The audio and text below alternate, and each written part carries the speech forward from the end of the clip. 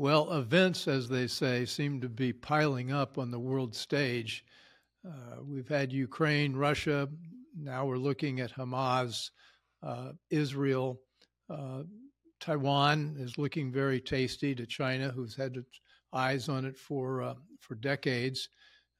We're also seeing increasingly the impact of Iran on the world stage. We've thought about China, obviously, and Russia, but Iran seemed to disappear from the headlines somewhat. Well, they're back because it's pretty clear that Iran is the state sponsor of most of the terrorism in the Middle East, and perhaps behind Iran stands China. Uh, for this guy who spent his year in private equity doing investments where the world was much more certain, we were risking dollars, but we weren't risking lives. And with the Biden administration seemingly making one feckless bad move after another, I'm getting very concerned about where this is going. So I've asked my friend Brandon Wiechert, who we all know, one of the really most interesting geopolitical strategists around. Brandon is working on a book. I'm not sure when it's published. We'll find out in a second, about Iran. And as you may recollect, we talked with them a couple of months ago about China, and China's building bioweapons. And then I think, as I recollect, Brandon, you've also written an interesting book on space warfare. And that also seems to be coming into play. The world's become a very dangerous place. So, Brandon Wiechert, what are we to make of events? Well, you are correct that it is grim and getting grimmer. I keep telling people in the private sector for the last 6 months who are interested in political risk, or geopolitical risk, I keep telling them that this election is going to be the last chance really to stop the bleeding, as it were. I know everybody says that every election cycle, and certainly in my life, everybody says that every 4 years, but 2024 is really going to be the year that determines whether the United States remains as the global superpower or whether it becomes truly a declining power among many other great rising powers like China in particular. And so if we reelect Biden, the situation will worsen. It will likely deteriorate to the point that you have major conflicts erupting everywhere. Supply chains will be disrupted. Prices of pretty much every kind of commodity, especially oil, will skyrocket. And life for the ordinary American, the middle-class American, who's already under so much, threat economically, will only get worse. And so that's the stake. If you want to avoid World War III, it really comes down to leadership. And it looks like Donald Trump's going to be the nominee. If he is, he will have my complete support, because I believe he will be the one to stop us from going into this nightmare scenario that you and I are talking about. Well, I was on CPAC Now with Matt and Mercy Schlapp day before yesterday, and I boldly predicted that Republicans will win and Trump will be our next president. And then I left it at that. It's looking my usual hedge. It's certainly looking like he's going to be the nominee. Now, whether he can win or not, the general election, it's really going to be contingent, on what's going on in August to October. I'll worry about the election integrity, but let's bring it back to our area of concern right now, which for me, let's start the story in the Red Sea. Yeah, we've got now the Hamas atrocities in Israel, and then Israel's response been ongoing now for about 2.5 months, almost 3 months, and that's proceeding at pace. But in the meantime, the Houthis in Yemen have been lobbing every sort of drone and missile at shipping in the Red Sea, and of course we know they're backed by Iran, and we haven't really responded. We've just let that happen, and as a consequence, I think 8 out of the 10 major shipping companies are no longer using the Suez Canal, Red Sea to transport, and the ships are being routed from the Indian Ocean down around Africa and then back up to the Mediterranean, towards the Mediterranean, towards Europe, which is massively more expensive than the canal. So already right there, we're beginning to see an economic disruption. Yep. Yep, which is the point. So in my book, The Shadow War, Iran's Quest for Supremacy, I get into, I predicted, by the way, this war. I finished writing the book in May of 2021. It was published this last summer. So I predicted everything that's happening now. And part of understanding the Iran threat, you have to understand how they use terrorism and terrorist organizations as proxies for power projection purposes. Obviously, in a straight up fight between the United States and the Islamic Republic of Iran, the United States military overcomes every time. But when Iran starts introducing these unconventional warfare methods, it becomes much more difficult for the United States to respond. And we're seeing this. We're seeing this now play out with the Houthis, because for the Biden administration to respond to either provocations from the Houthis or provocations possibly from Hezbollah or Hamas, that means they would have to use military force, which would mean they would be angering the true backers of these organizations, the Islamic Republic of Iran, a country, of course, that Biden, like his former boss, Obama, very badly wants to have an appeasement, accommodation, make a deal with Iran. And so all of these factors are playing into why the Biden administration is apparently getting pushed around by a band of miscreants who live in caves like the Houthis in Yemen, and why they won't deploy U.S. naval power. We have actual caves in Yemen that's their hideout.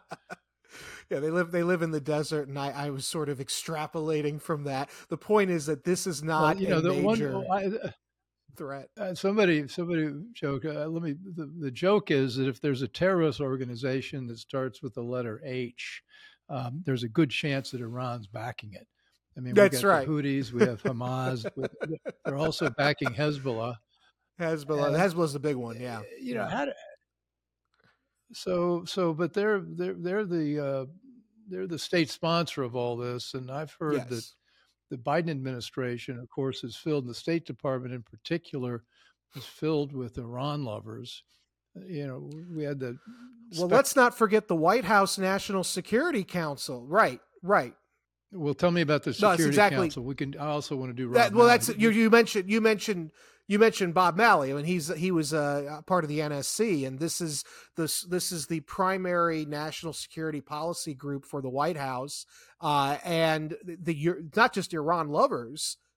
It's actual people on the payroll of Islamic Republic of Iran intelligence. And so you now have this situation arising where you have fellow travelers in the State Department, and then at the Pentagon and at the NSC, you've got actual agents, paid agents of Iran.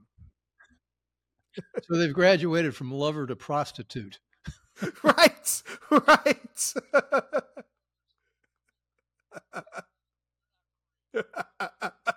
That's right. And that's who's formulating our Iran policy. And so it shouldn't surprise any American scratching their head going, how are we letting the Houthis walk all over us? Or how are we letting Iran get away with all of that they're getting away with? Well, it's because we have a president and an administration right now that not only is sympathetic to Iran, but actually has been penetrated by Iranian intelligence. Your audience should be aware of one thing in particular that's been glossed over, and I think it's been glossed over because there's actual investigation going into it. But in 2021, the New York Post reported that the First Family's Secret Service detail, one of the head agents for the Bidens, a Secret Service agent, was actually on the payroll of Iranian intelligence. In fact, there was a group of Secret Service agents who were in charge of the Bidens protection detail who were actually arrested because they were known to be accepting money and other gifts from Iranian intelligence and feeding Iranian intelligence the personal whereabouts and safety and safety hygiene of the Biden family. This was in the run-up to the Vienna talks in 2021 between the U.S., its allies, and Iran over their nuclear program. And it is believed that these Secret Service agents who are aware of personal intelligence and conversations between the president and his intel chiefs were relaying what was being said about Iranian capabilities to the Iranians, trying to find out what we know about them. And so this goes back years, and nobody's talking about it. The Biden administration has been thoroughly compromised, not just by China, but by Iran as well. And this is why we're letting the Iranians run roughshod over us and our allies in the region. Well, there's another reason we're letting them run roughshod is this is an election year. And I think the Yeah, fear is that if we got into a tangle with Iran, and Iran was no longer pumping its oil, we'd see gasoline prices skyrocket. And it's yeah, interesting for an administration that has done everything to kill fossil fuels and oil and gas, and in effect drive gas prices up. They certainly don't want that during an election. And no, and no, and seeing a something it lit off. And so the politics of this are interesting. Of course, if we don't do something about Iran and Israel decides to, there's a point at which, I'm sorry, Israel might start yeah, lobbing missiles at Iran, and then we've got a full scale conflagration in that yeah. area. Well, it's already Is starting to happen. that You're a absolutely scenario? No, you're right. That's exactly where this is headed. And so the Israelis, so basically what happened was the reason October 7th even happened was because after the Trump administration left office, they left the conditions for a stable, pro American peace in the region between Israel and the Saudis to create an anti Iran coalition, with the Americans kind of staying in the background, kind of helping both parties contain Iran. Biden takes power. He does pay lip service to the Abraham Accords, but behind the scenes, his team is dismantling those accords. The Israelis and Crown Prince Mohammed bin Salman tried to continue with that alliance even after the Americans under Biden were stepping back. Netanyahu travels to Crown the Prince of UN. Saudi Arabia. Yes, yes, This is Saudi Saudi Arabia. Arabia. Okay. Yes, Yeah. yes. We And gotta. so, Although we don't know the names and countries as well as you do, so we've got to nail it yes, down. So forgive me. this I is thought I Saudi said that. I'm Arabia. sorry. They've been Yes. trying to preserve. Yeah, so the Saudis Okay, and the maybe you Israelis did. have been trying to get together, and basically October 7th rolls around. The reason the Iranians ordered Hamas to do the attack when they did, that was 3 weeks after Netanyahu went to the UN and announced Israel and Saudi Arabia were working together. And what happened after October 7th, Right. Israel has to respond militarily against the Palestinian Arabs in Gaza. And that immediately puts the government of Saudi Arabia on the back foot because their people are sympathetic to the Palestinian Arabs. So the Saudi government can't be as publicly close to Israel as they want to be, which empowers Iran. And this was always the strategy. And so you're watching right now, Israel's basically becoming isolated. The Americans are trying to restrain them. Biden doesn't want them to do more because of what you said, worried about the price of oil, worried about instability. The Saudis are trying to walk a tightrope. And what this is going to do is it might actually force Israel to get desperate and actually start doing what you're talking about, launching attacks across the region, which would then precipitate the very war we're supposedly trying to avoid. And Biden's worried about Michigan, which has one of the largest Arab Right. populations in the United States, and he wants, so the whole political calculus is entering in here, and not anything about the long-term strategic interests of the United States. Right. And we are going to, what's going to happen, I think, is the closer we get to the election. And by the way, the Iranians know that if Trump is reelected, their whole little plan for pushing the Americans out of the region by attacking our allies like Israel and Saudi Arabia, that whole plan dies. So I actually think the fact that Biden might not win the election in 2024 is prompting Iran to get more aggressive, to kind of use it before they lose it, if you will. Because if Trump gets reelected, they're going to have to stand down because Trump's going to go crazy on them. And they know that. And so that's why I think you're actually going to see greater geopolitical risk over the next 8 to 12 months, not less. People think that Biden, by restraining Israel and all this, is actually bringing peace. Yeah. He's not. This is the fulcrum point year. This is the point in which the future of America's superpower status will be determined. So let's now throw Ukraine into the mix. As you and I talked about, we didn't think Ukraine could win this war from the get-go, and it now looks like if they haven't lost the war, that certainly they're not going to win. And the United States, the big constituents or big parts of the Congress now don't want to put any more money into the Ukraine initiative, further sealing their fate. How does that play out? Yeah. So, and actually, what you're seeing in Iran and the Middle East is linked to what's going on between Russia and Ukraine, because the Iranians are allied with Russia Yeah, as that's what well I'm as bringing. Yeah. China. Yeah, and so now you see this sort of becoming a global battlefield. With the thing with Ukraine is that without the support of the United States, they cannot possibly continue the war. Even with the support of the United States, though, they couldn't win the war because they don't have enough troops. The territory that they have to retake is too large, and the Russians are too well entrenched in the eastern part of Ukraine and in Crimea. And the war in Ukraine, and you and I might have spoken about this before, but the war in Ukraine is all about Sevastopol, which is the naval port in Crimea. That is what this has always been about. After the Cold War, people like Victoria Nuland and other neoconservatives got it in their head that we could push Russia out of its historical foothold in Sevastopol and therefore deny them access to the Black Sea by making Ukraine a NATO and EU member. And Putin knows this. This is, by the way, the basis of my next book, which is right now entitled A Disaster of Our Own Making. Putin is aware that he's got 4 major warm water ports, one in Tartus, Syria, one in Sevastopol, Vladivostok, and one on the Baltic Sea in the Kaliningrad. He needs warm water ports to be a truly powerful nation with international trade linkages. He cannot afford to lose Sevastopol. And Well, so he's going to fight to the death for that. Sevastopol is Crimea, which is for those of us that don't have a map in front of them, it all open. This all sits above the Black Sea, and the warm water ports you're talking about are in the Black Sea, and Ukraine and Russia really traditionally sort of shared that access, Right. depending on who was in charge. And so that's why this is so strategically important. Right. A war of our own making. The title suggests what you believe. I believe that we've provoked Russia in this and made a lot of strategic blunders and made this war inevitable. Now we're paying the price for that. I Agree? think you're right. Yeah, I think you're right. I mean, Russia's not innocent in this either. But I do think that we basically, after the Cold War, there was a very small window of opportunity where we could have really flipped Russia into being a part of the West. And our elite, the very same elite who fought Reagan when Reagan said, I'm going to defeat the Soviets. Reagan defeats the Soviets, a new Russia is born, and that's when the American elite decide, we're going to fight the Russians. It's insane. They're not communists anymore. We could have actually used them to contain China and go deeper into Eurasia.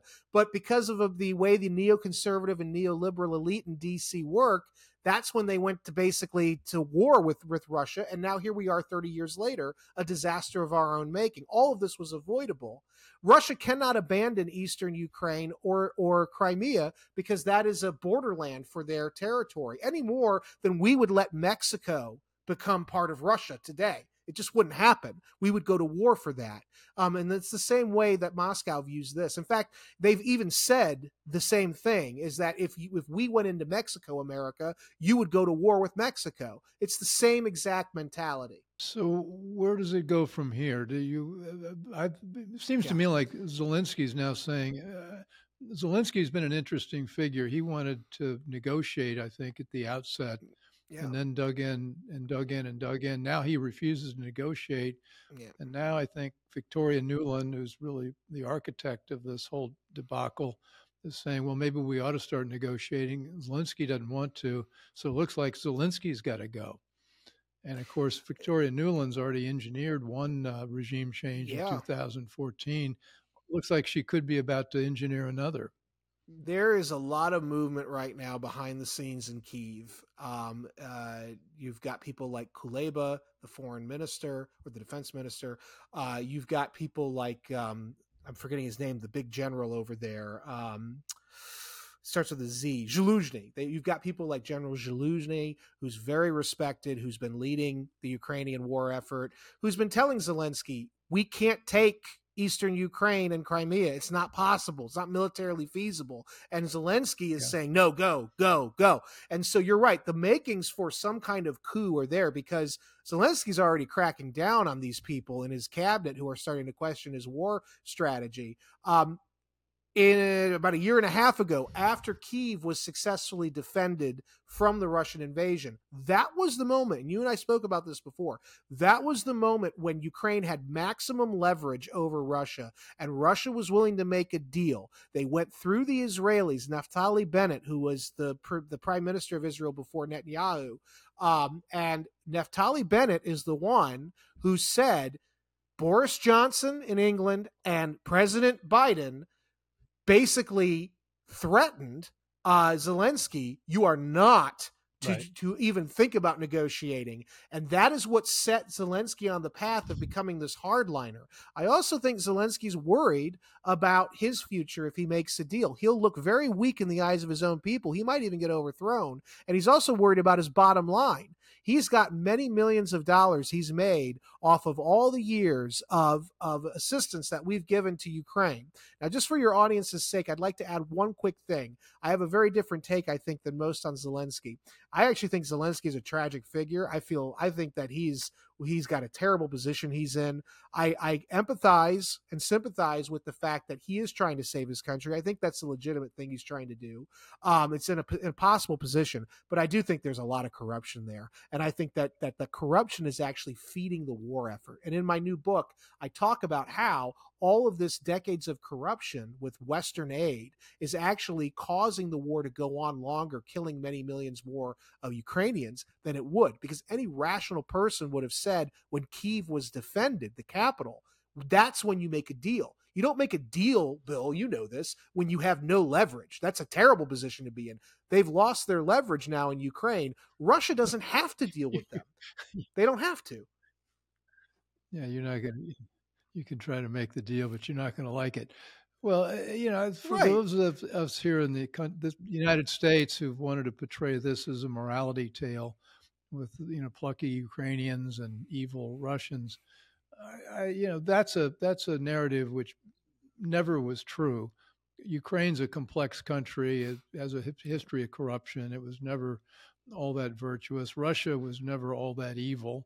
I think they have interest, as you point out, to protect their access to warm water ports and bringing NATO into at the doorstep of Russia by making Ukraine a member was never going to happen. So this is about interests, and it seems like we've played the cards completely wrong. And we've created the problem. It didn't. This problem didn't need to exist. It didn't need to exist. Yeah.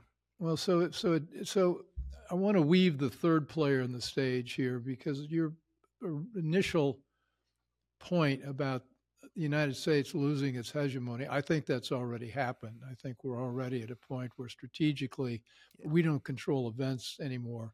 And we've got Russia, we've talked about. Iran is now looming. And China, of course, is the big one, the 900-pound potential existing enemy out there. What role do you see China playing in instigating what happened in Ukraine, and also instigating what happened on Gaza Strip and setting this whole counter peg off? Well, powder keg. Let me try that again. Powder keg. Yeah. Powder keg. Well, you're get fast three times. You're powder keg. You're right. Again, I would also like to just say, you said something that reminds me of an old Abraham Lincoln quote. He apparently said at some point during the Civil War, he said that I do not claim to have controlled events, but confess plainly that events have controlled me.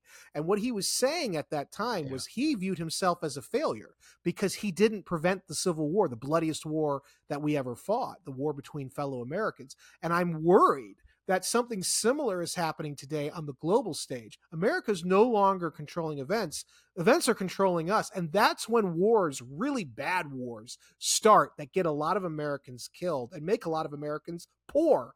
And so that's my fear here. You're absolutely right. And as for China, the hidden hand of the Red Communist Party could be felt at every point in all of these conflicts and crises.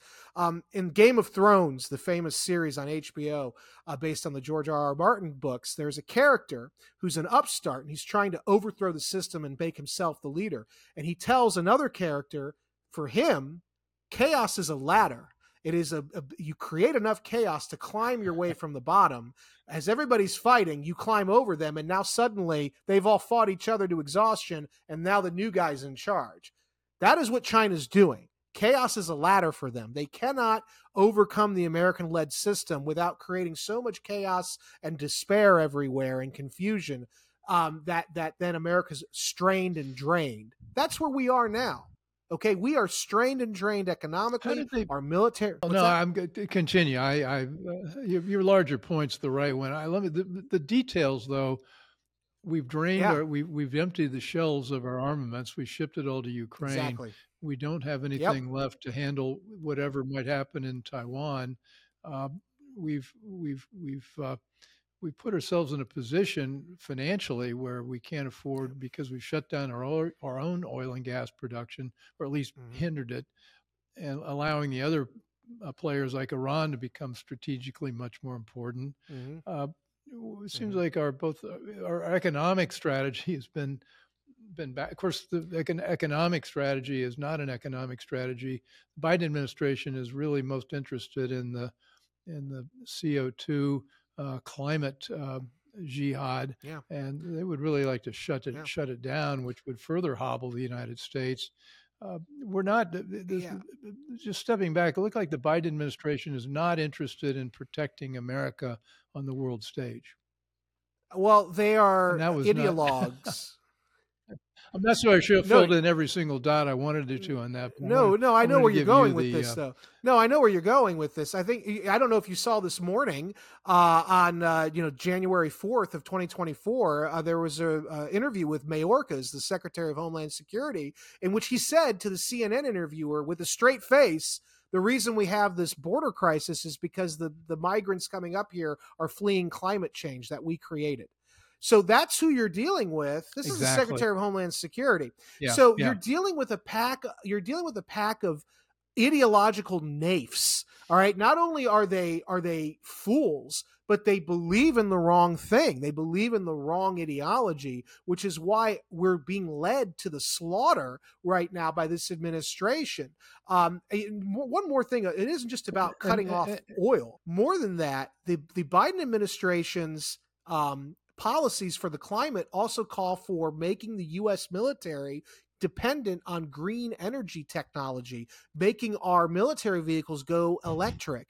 Well, even if that was possible, and if those vehicles were as durable as fossil fuel powered vehicles, the supplies needed to create those vehicles are rare earth minerals. 90% of the rare earth mineral supply is controlled right now by China. So what Biden's trying to do is buy massively more expensive vehicles for the military and equipment for the military that's supposedly green. And all of those equipment and military vehicles would be built by supplies exclusively provided by China. That is a terrible idea. It's awful. Like, can you see the Battle of the Bulge losing the Battle of Bulge because we couldn't find any charging stations for our tanks, which is what we're talking.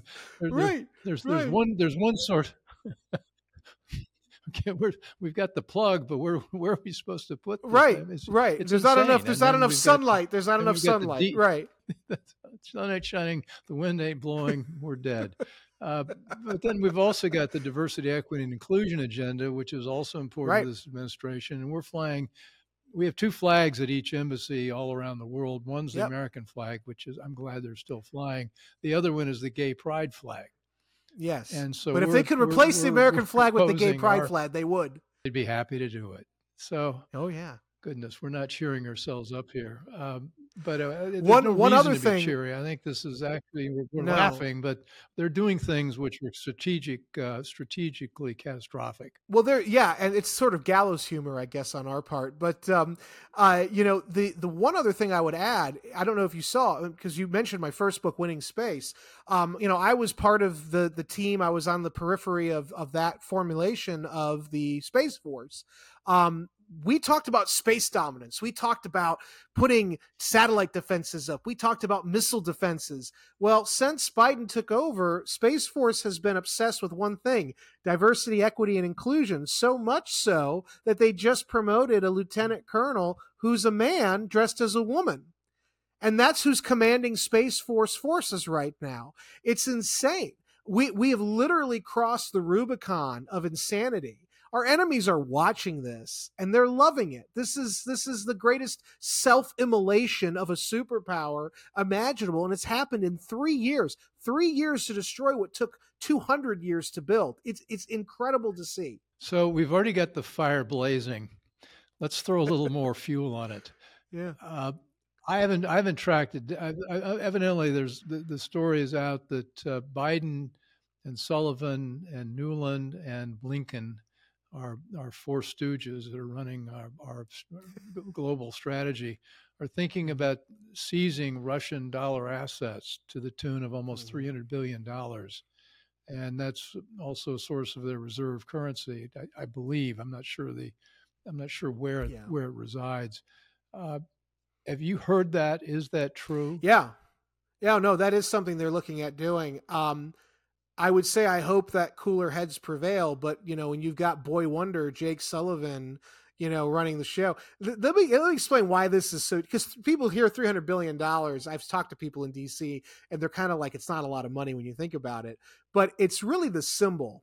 Basically, this is part of the Russian reserve currency. This is part of their, And so you can bet your bottom dollar, whatever's left of it, that the Russians and their allies, because we mentioned China's hidden hand, China is manipulating all of this. They're benefiting from all of this chaos. Russia is now a basically vassal state of China because of our policy in Ukraine.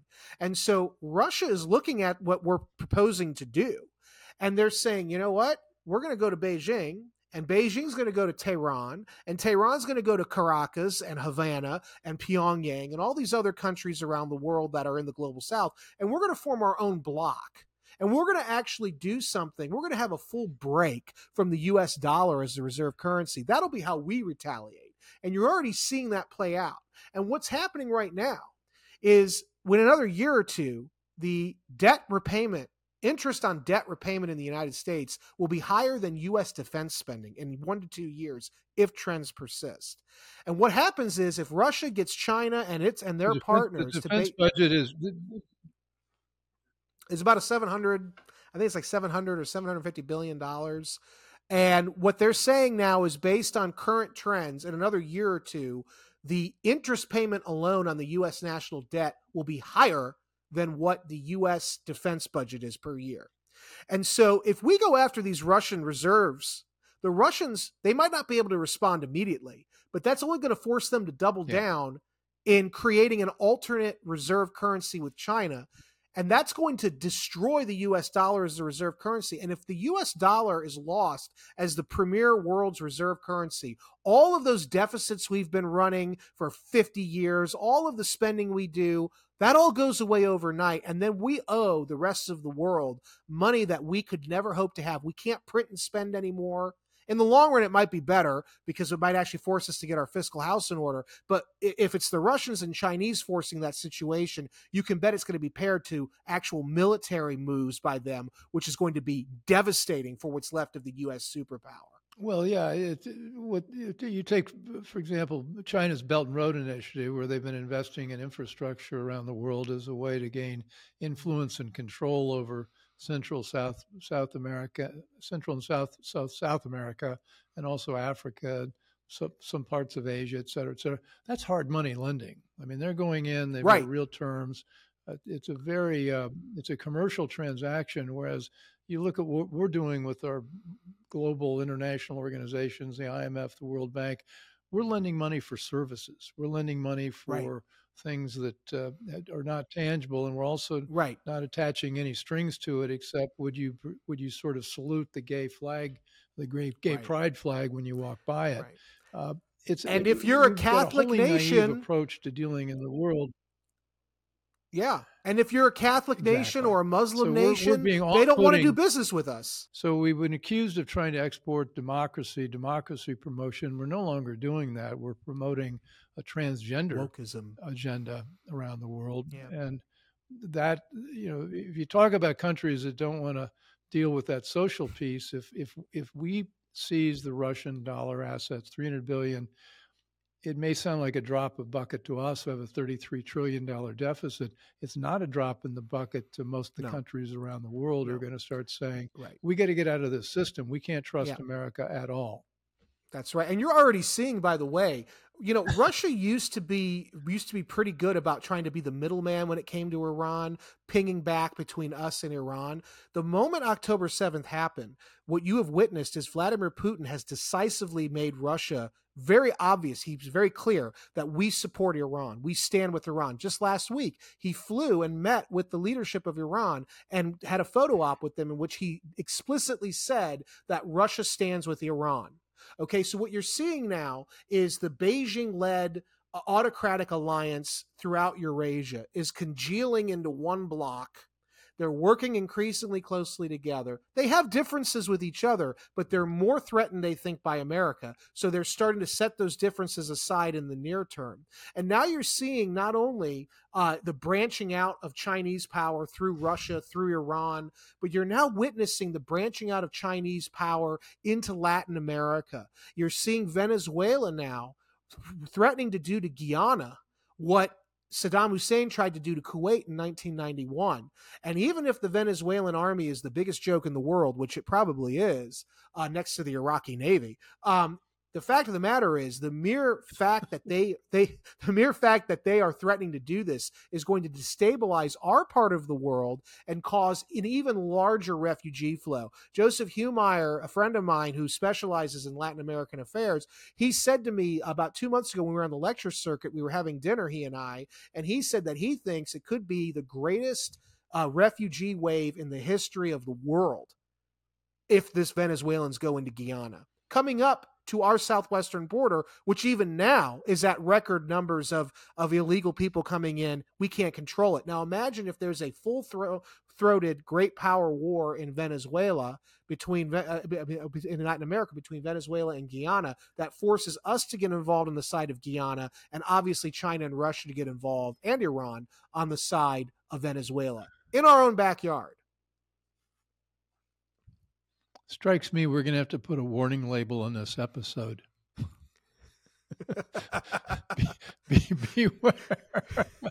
Beware the gloomy scenario. This is dire, children. You have to remember. I think I said this to you before. The Churchill quote. This may be R-rated. Explicit, but the Churchill quote about America has always, I think, been true. I think it will pan out in November as well, which is that basically the Americans do all the wrong things before they're forced to do the right thing. And I think that for the last 3 years, we've done all the wrong things because we could afford to, but now our backs are increasingly against the wall. Because I can't stress this enough. You change the leadership in D.C. It's not a panacea. It's not going to cure all of our ills because we've got some really deep social rot in this country. But in the near term, these threats that we're facing from abroad, those will die down very quickly if President Trump is reelected. I cannot stress that enough to your audience. The rest of the world, notably the Chinese and the Russians, fear Trump. They fear him. They think he is crazy. They think he's the Mad King, if we're going to go with a Game of Thrones reference again. And I think he might be as well. It worked for Reagan.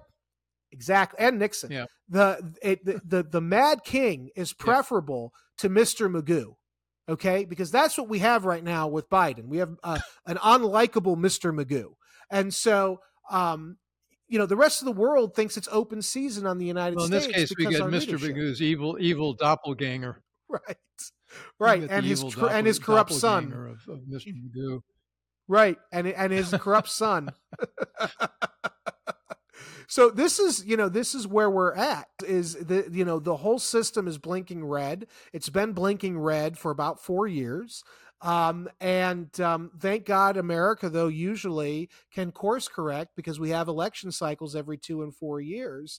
But at some point, as Thomas Sowell warned us in 2010 about Obama, at some point, even the United States will reach the tipping point where there is no point of return. And so that's why I say 2024 is the key theme here. If we can change leadership, as distasteful as people may find Trump, and I know people find Trump distasteful, the fact of the matter is, we had a good economy under Trump. We had one of the best in the world, and we had a safe country. Now, maybe internally there were divisions, but our national security was well protected. And right now it's not. Not only are we internally divided, but our national security is not protected and our economy is collapsing. And that is entirely the result of Biden and the Democratic Party, and it has to be stopped in November. I think that's a last word. I think you've summarized it. Although now that's the theme of block number one. Let's spend 2 minutes on a couple Sure. pieces of good news, just to kind of relieve the gloom. I mean, we've got this case of Argentina, where we've got a new president, Milei, who spent 20 years as an economist, and he is just delightful. He was a lead singer in a Rolling Stones cover band, and I think he did something else equally colorful. But he's a soccer player very or charismatic something. guy, and he called. Yeah, he was a soccer player. He was a very good soccer player. I think goalie. And he is an anarcho-capitalist. And you go anarcho-capitalist. I had to get into this. Turns out this was Murray Rothbard, who's a great economist.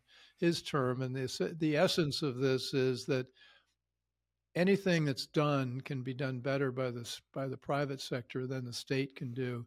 Even things like bridges, roads, and tunnels. If we get together and cooperate and make things happen, and you think about society without an overweening state, people think, well, gee, that would be terrible. Nobody would be in control. Well, the point is, people self-organize in a way that is delightfully constructive and human. And most of the innovation has come from this private sector collaboration. He represents that in Argentina, and he's just put out a 350-page manifesto. Really of things that they're going to stop doing rather than they're going to do, and he's a breath of fresh air. He is one of the. We also worry that he's going to be assassinated. That's right. You and I spoke about this. Yes, he is one of the most unique individuals. You know, I'm not a Latin America specialist, but I have been paying attention more and more. Just because of the border alone, I've been paying attention more and more to what's going on in Latin America. One of the things I tracked back in the Trump years was the rise of Jair Bolsonaro in Brazil, who was sort of the Trump of Brazil. He had a very robust space program that he brought in, and I talked about that in my first book. That's all gone now. Colombia was like the equivalent of Israel in Latin America. That's how close they were to us. Colombia has now thrown out their longtime right-wing pro-American government, and they've put in a left-wing pro-Chinese government that's probably going to make a deal with FARC and the ELN, which are the terrorist organizations, the Marxist terrorist organizations they've been fighting for 50 years and were beating until now. Ecuador is liberal. Bolivia is liberal. You go down the line, all these Latin American countries, since Biden's taken office, they've all inexplicably, or coincidentally rather, shifted to the left. And Argentina stands in stark contrast to the rest of the region. And so my fear is that there is a larger conspiracy afoot, whether it's left-wing ideologues in America at the CIA and State Department, or if it's more probably China and Russia working to put in anti-American forces in our backyard. My fear is that whatever's going on in the wider region will affect Milei in Argentina negatively. He is going to be very much, as Bolsonaro was previously, he's going to be the lone voice for reason and free markets and democracy, true democracy in that region. And he won't have a friend in D.C. as long as Biden is in charge. And so my fear is it will be very easy over time as he continues, because he's serious, as he continues to prosecute his agenda and become more and more controversial and more powerful, that he will eventually either be removed like Bolsonaro was under very suspicious circumstances, or God forbid, they may actually just kill him because he's too much of a threat. And so that's my real fear with Argentina, because Milei is, I wish he could be our president. He's great. I do too.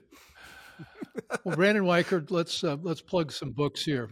The book we can buy right now is our book, The Shadow War. You wanted to plug that? Tell us the full title and where we can find it. Yeah, it's Shadow War, Iran's Quest for Supremacy. And it's basically, like I said at the beginning, it was finished writing it May of 21, and I predicted what's going on now. And it's all because Joe Biden thinks he can make peace with Iran, just like Obama did. And you can't make peace with that regime because they are committed ideologically to a religious belief that does not comport well with the rest of the world. And also they see themselves as the dominant power, the true heirs of Muhammad, and they're going to fight to the death to ensure that they're the dominant ones. You can't make a deal with somebody like that.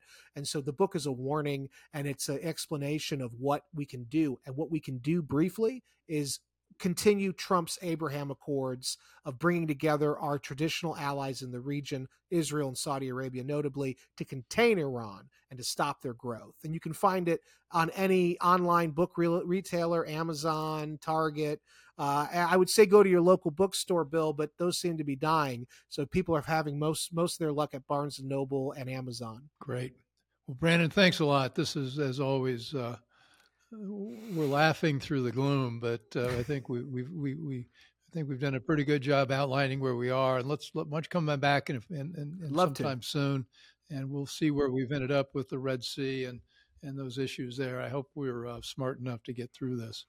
So anyway, thanks everyone for joining. And as always, you can find us on all the major podcast, webcast platforms, CPAC Now. And we've got our show also on Substack. So join us there as well and send us some comments if you like this, and please subscribe and ask all your friends to subscribe. So anyway, thanks for joining. Brandon Wiechert, thanks again. Thank you.